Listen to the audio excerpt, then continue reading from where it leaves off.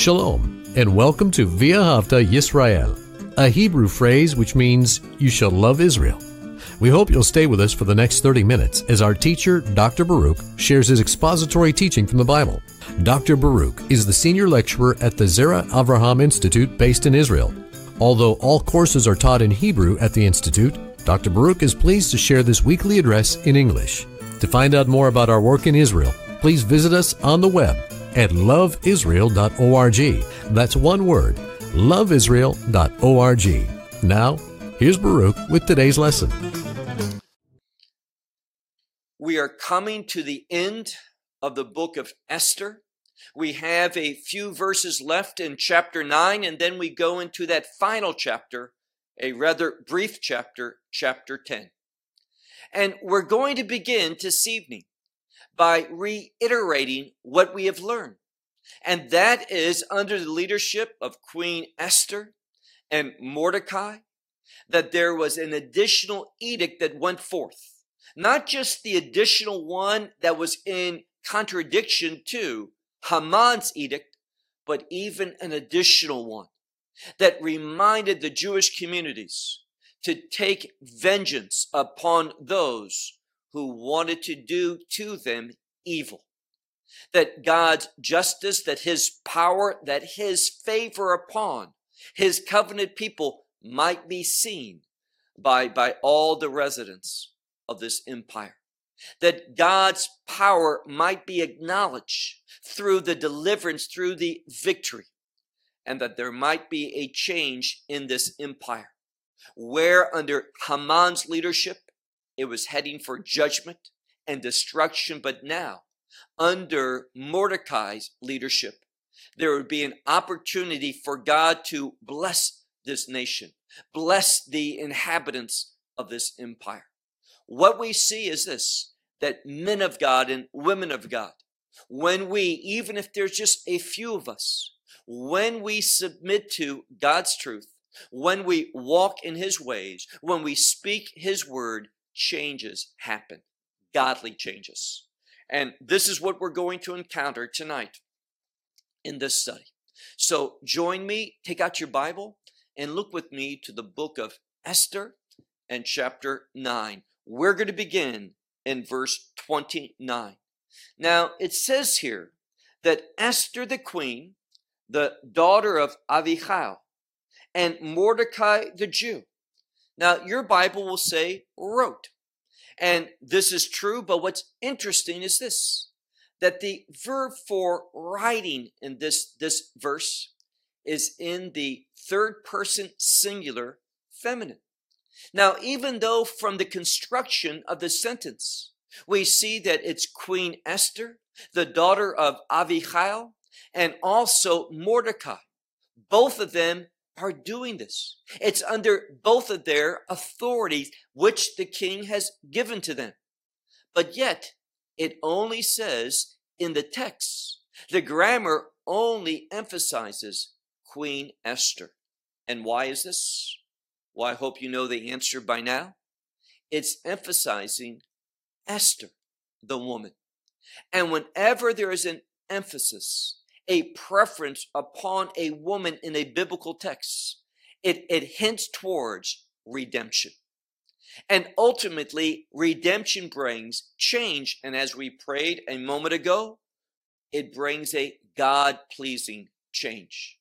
So if you've experienced the redemption of our Lord and Savior, Messiah Yeshua, there ought to be, if you are listening to him, if you are submitting to him, if you are thinking properly according to his revelation, then his redemption in your life is going to bring about a God-pleasing change. And this is what is going to be revealed. So look again at our text, verse 29, where it says, and Esther the queen, the daughter of Avihail, and Mordecai the Jew, wrote. But here again, it's only Esther which being emphasized with this word, va tiktov. Esther the queen wrote that what? That all, and this is the word tokef, which is that which is valid, So she's speaking about the validity of this edict that's going forth. Let's read it again. Esther the queen, the daughter of Avihail, and Mordecai the Jew wrote, but the emphasis is upon her, wrote all the validity to confirm this letter. What letter? Letter of the days of Purim, and then we have the second. Now, this second means the second Igaret, the second epistle letter that went forth in regard to keeping this festival. We see last week that this time known as Purim has to do with a time of significance that God commands.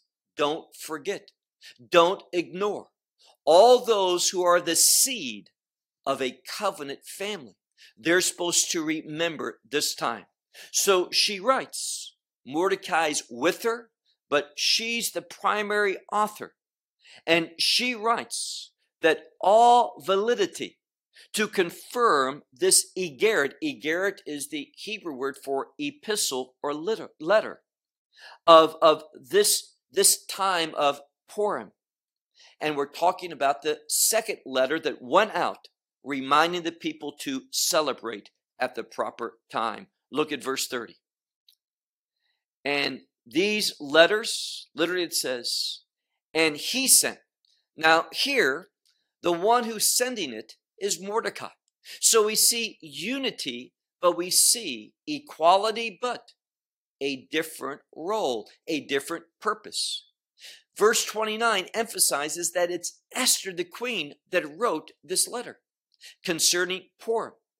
But we find that Mordecai, what did he do? Look at verse 30, it says, and he sent this document, and it's in the plural documents, and it's a different word, from Igaret, letter, to Sepharim, which is normally thought of as books, but in this context, it's edicts or documents, to all the Jewish people, to the 127 countries or provinces of the royal empire of Ahasuerus.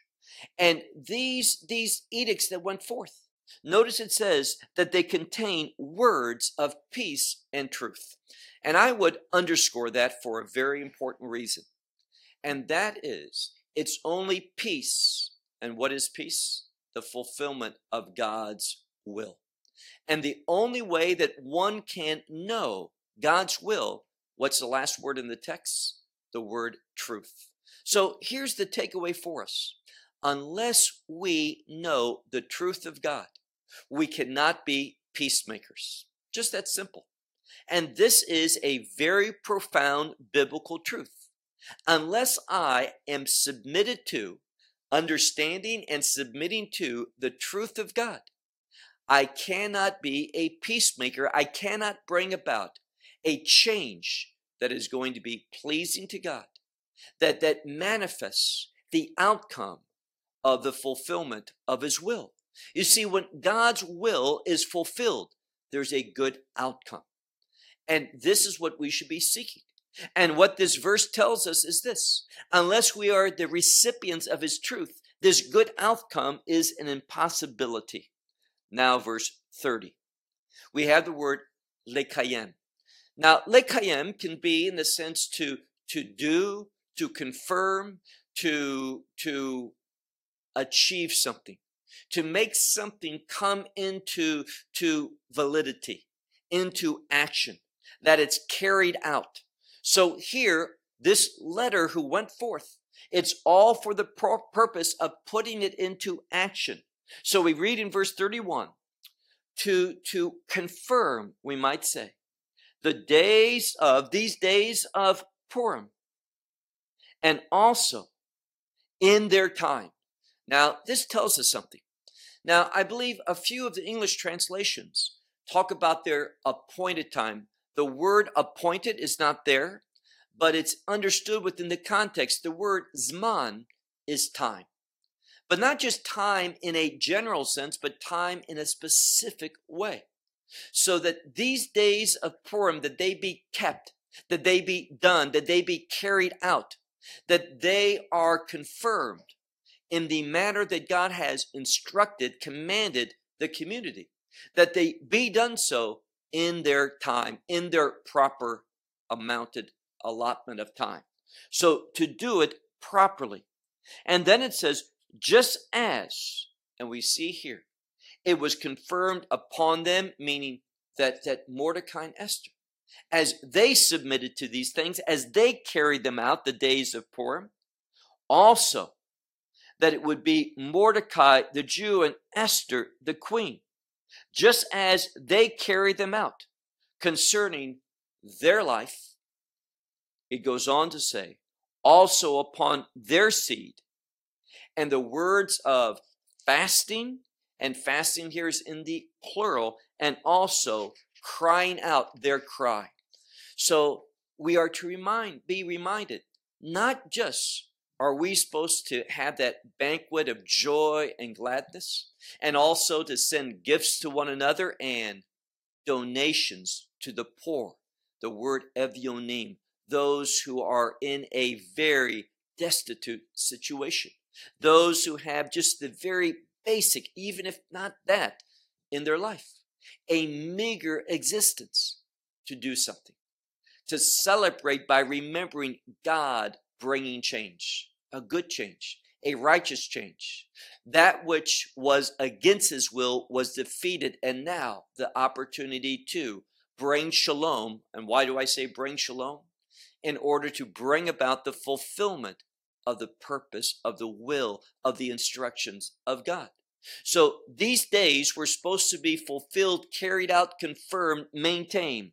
It says here, in their time and in their proper observance. And it says that Mordecai and Esther, Mordecai the Jew and Esther the queen, just as they confirmed them or kept them or carried them out concerning their life, also for their seed, and they were words. Notice this, hatzomot ve zakatam, words of fastings and crying out their cries. So all of this is important. It teaches us what God expects us to do during this observance. Now look at the last verse of chapter 9, where it says, and the message, now this is the Hebrew word ma'amar. The word amar means he spoke, but we have an additional letter in front of it which changes the verb into a noun. Most of the time in modern Hebrew, this word ma'amar means an article, something that was written, something that was said. And so it's this proclamation, this decree, we might say, from Esther. It literally says, Ma'amar Esther, the decree of Esther. It was kept. The words of these days of Purim. And they were written in the book. And we'll talk about what book in a moment.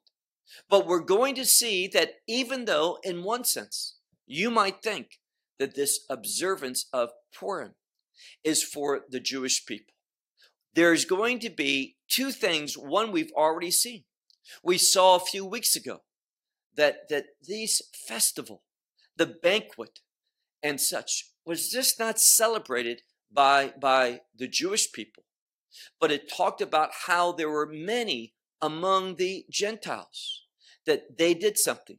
What did they do? They determined to join the Jewish community, to be like them. And they presented themselves in that manner. Last week, we saw a very important word, that they joined with them. And therefore, we see a principle. The revelation that God gave to the Jewish people, it also had a relevance and a change upon many of the Gentiles in this empire. And this is going to be shown in a very clear way in a moment. Look now to our last chapter, chapter 10. We read here, and the king, Achashverosh, he placed mas. Now, the Hebrew word mas is a tax. Some of the older translations will use the term tribute, simply an old word for taxation. Now, we need to understand what's happening. This verse in chapter 10, verse 1, tells us of the prosperity, that this kingdom was now being blessed. Now, I made mention to you weeks ago, if not months ago, concerning the word E. The Hebrew word E is a word for island. We see it in the plural in the scripture. And this has to do with the isles of the sea, and it speaks about the outermost places, those places that are not populated in a large way, and they are very remote. Now, I shared with you weeks ago that by and large, what would happen would be this. Because these places were far away from the capital, and because they were sparsely populated, it didn't make sense for people to go and collect taxes from these individuals. But because of the change, a righteous change, and righteous changes brings blessing. In this context, it brings about, and hear this term, a godly prosperity. We see that under the leadership of Mordecai and Esther, this empire became very prosperous, wealthy. And even though on these islands they were far away, it would take time and effort and money, resources to get there. And there weren't many people there, but because of the great wealth that came about because of Mordecai's leadership, it made it worthwhile to collect taxes from these far, remote, and sparsely populated places. And this is what verse 1 is telling us. Look again at chapter 10 and verse 1 where it says, "And King Ahasuerus placed tax upon the land." And here the land means the earth, over all the places that his empire was. It reached far away, we learn, all the way from India to Ethiopia. In Hebrew, mehodu ad kush. So a massive amount of land. And then it says at the end, Iye hayam, which means, and unto the remote places, the islands of the sea. So it would take time, effort, great distance to go to all of these islands far away, but they went there. And we see that everyone everyone was paying tax because they had been blessed. It was an acknowledgement of the godly leadership, the righteous leadership of this empire. And now the scripture is going to tell us why this change came about. What was the source of it? Well, look now to verse 2.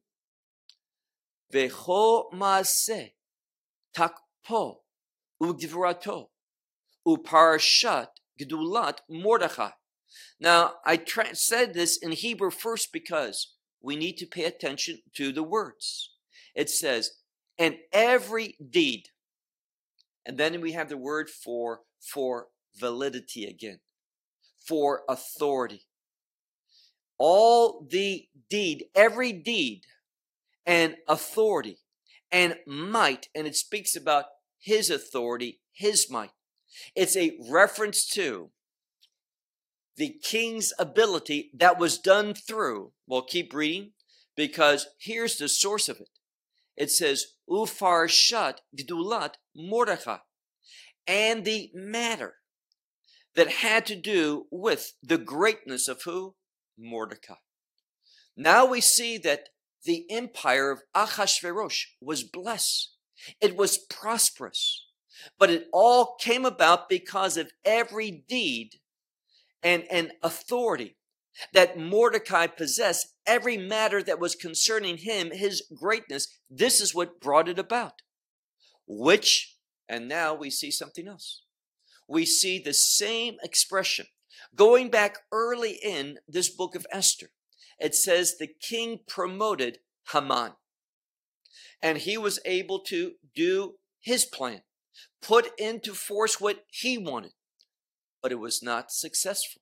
It did not fulfill his objective.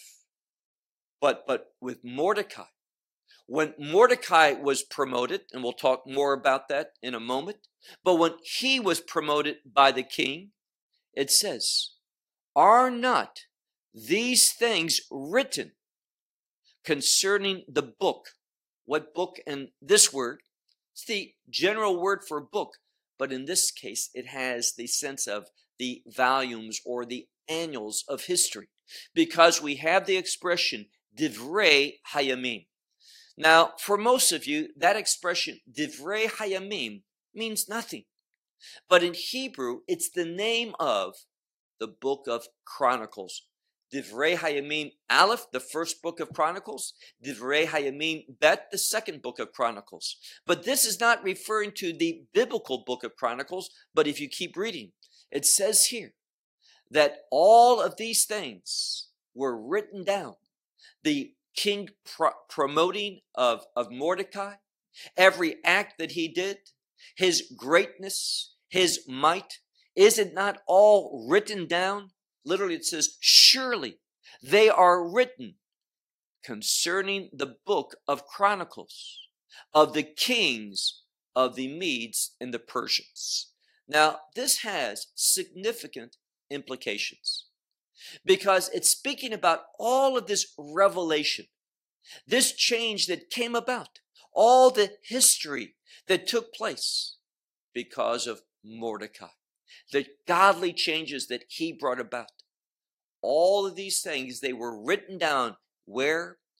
In the historical annals. That's what Divrei Hayamim, words of the days. That's literally what the term Divrei Hayamim, the spoken things during the days. What people talk about, the historical occurrences. They were all written down, not just in the book of Esther, but also in the historical writings of the kings of the Medes and the Persians. Now, this represented an empire, a vast empire that spread throughout the world. And what this tells the reader loudly is that these events have significance for all people.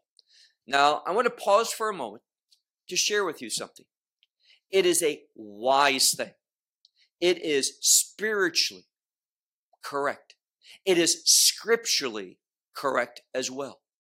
For all of God's people, if you have a covenantal relationship with God, especially a new covenant relationship with God through Messiah Yeshua, Jesus of Nazareth, then you should be acknowledging Purim. It is very proper, it is very good for when these days surface on the calendar, that every God-fearer, they would pause, they would fast on the 13th day of Adar, and then they would read on the next day the book of Esther, studying it, reading it carefully, and then having a celebration. And this celebration is not a celebration of fleshly things, but of spiritual things. Celebrating the fact that God, remember that word, la'afok, that God overturned things. And the message is this, why it's so beneficiary for us. First of all, God commands it in this book. Secondly, the message of it is very important, because there's times and circumstances in your life and my life when we need God to turn things over, to bring about a great change, to destroy certain things and to bring about new and different things. And this is what we learned in the book of Esther. So it's not by accident that the Spirit of God sovereignly wrote down, through the author of this book, wrote down the fact that it was written in the historical writings of the kings of the Medes and the Persians. It was written down because it has significance for all people, especially God-fearing people in a covenantal relationship with him. Now move to verse 3. Verse 3 is our last verse of this book of Esther. And notice what it says. For Mordecai the Jew. Now, over and over and over in what we've read tonight, but throughout the book of Esther, when Mordecai is spoken of, more often than not, the vast majority of time, he's spoken of as Mordecai the Jew.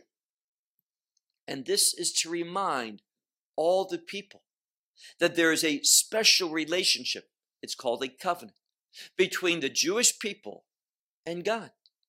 And Mordecai is an example of how to respond in this covenant, with this covenant, through this covenant, and be a godly servant. To stand up and bear witness. This is what Mordecai did, risking his life. We know that Haman, because Mordecai knew, it's not appropriate for me to bow the knee and pay homage, that is a type of worship, to a man, to a creation. No, worship goes to the Creator and the Lord and Savior. And therefore, what we see is that it says, look at verse 3, for Mordecai the Jew, he was second to the king Ahasuerus. Now, we're talking about an empire. And I've mentioned to you that Mordecai is a typology for Messiah.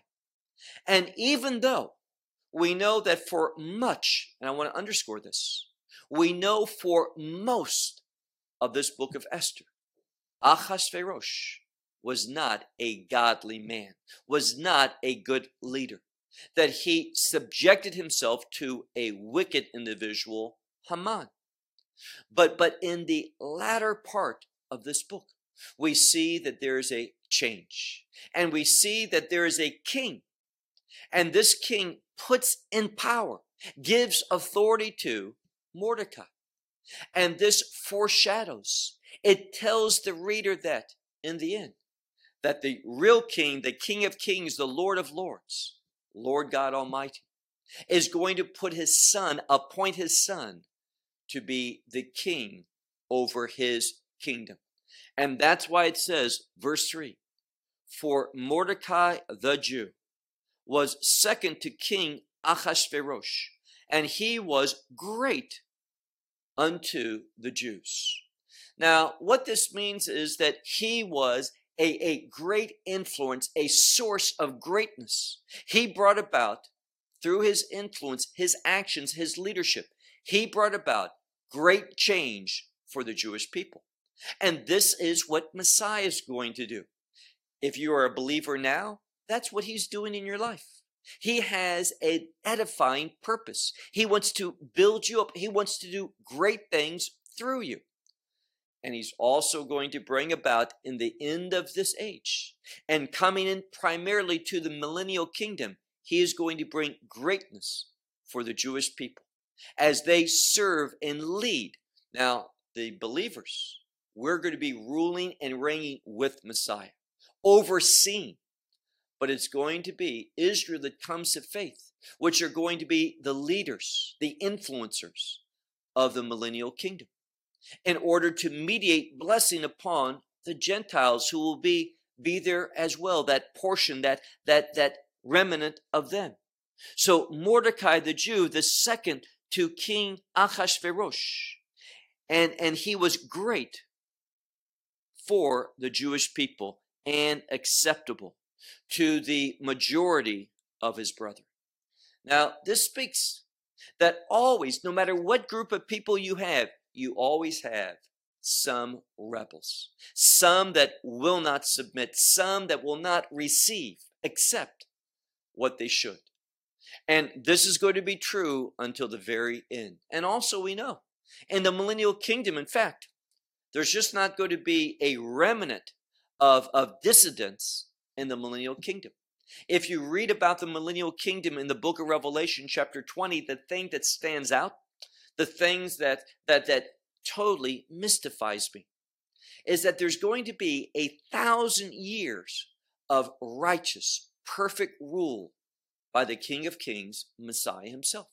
He's going to be mediating justice and righteousness and peace. He's going to rule with absolute authority. And those who sin, those who rebel, they will be punished. So there's going to be that testimony of 1,000 years. And then Satan has to be released. There's a purpose for it. He's going to go out and tempt and deceive as he always does. This unrepentant one, having spent 1,000 years in the prison of darkness, the abyss, what do we know? He's not going to change. And he's going to go out and deceive. Now you would think, see, in my mind, after 1,000 years of righteous rule, now, no matter when someone's going to be born, and primarily the millennial kingdom are for those who are going to be born in the millennial kingdom. Remember, believers, those who took part in the blessed hope, the rapture, we're going to have a new body. We're not going to be procreating. We're not having children. We are ruling and reigning with Messiah. But those who come to faith after the rapture, both of Israel and of the nations, they are going to be under the law for the millennial kingdom. You say, how do you know that? Because Isaiah tells us that it will come about in the last days. And when he says last days, he means indeed the millennial kingdom. And it says, Ki mitzion tetzei Torah. From Zion will go forth the Torah. Zion is a kingdom word. During the millennial kingdom, the Torah is going to be once more in force. And people are going to have to submit to it. And God is going to, through his Son, administer it perfectly. And those who are born, no matter when they're born, death is going to be scarce. Some say there's no death in the millennial kingdom. I don't accept that because we know that there can be sin in the millennial kingdom. There's going to be offerings for sin. If there's sin, there can be death. But putting that issue aside, people are going to live, and everyone agrees with this, a long amount of time. Maybe there won't be death. But when Satan is released, what is shocking is that there's going to be a great multitude that's so large it can't even be counted or numbered, that's going to side with Satan and want to rebel against the righteousness of God. This glorious change in the millennial kingdom that's brought to God's universe. And therefore, we see there's always those rebels. Let's go back. For Mordecai, the Jew, was second to the king Ahasuerus, and was great for the Jewish people and acceptable to the majority of his brethren. And what was he doing? Well, this is what Messiah is going to be doing. It says here, Doresh Tov Le'amo, which means Doresh, to seek. But this is to seek with intensity. He is going to seek good. What is good? I hope you know the answer to that. That word in the Bible, good, relates to the will of God. He is going to seek and secure the will of God for his people. And what is he going to do? He is going to speak shalom. Now, notice something here. We see two words which are parallel. Now, let's just take a test. Look, if you would, to that last verse before we wrap up in a moment. Look at the last verse, in fact, the last sentence. It says, Doresh Tov Le'amo, Ve'dover Shalom Le'kol Zar'o, which means he seeks intensely good. What's that? The will for his people. God's will for his people. And he speaks shalom. What two words are parallel? Well, we have the word tov and shalom. And this tells us we can only have shalom in the fullest sense when we are in God's will.